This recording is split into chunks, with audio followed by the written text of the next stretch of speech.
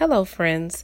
Thank you for joining me as we explore this notion of attaining life through death, or 40 smart ways to die. As you may know, Lent is the period of self-restraint and abstention for Christians prior to Easter.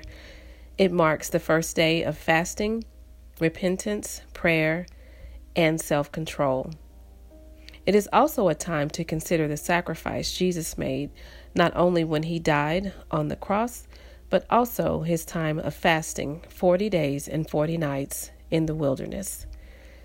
We know as believers that Christ chose to lay his life down and die so that we who have accepted him would be able to experience life and life more abundantly.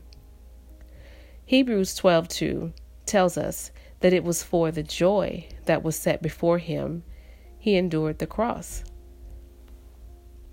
The days leading up to the time we celebrate Christ's resurrection, we have the opportunity to consider things we can die to, and how in dying to those things, we can in fact experience life in Christ, abundant life. So we will look at 40 smart ways to die. These are ways we can attain life through death.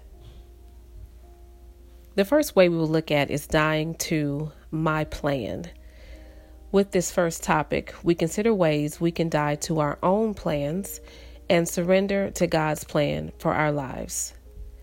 I ask you to consider your plans for your day, plans for your week, and your year, as well as your long-term goals and plans.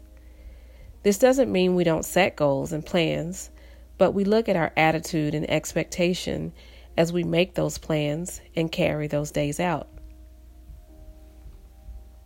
God wants us to remember that according to Proverbs 19:21, many are the plans in a man's heart, but it is the Lord's purpose that prevails.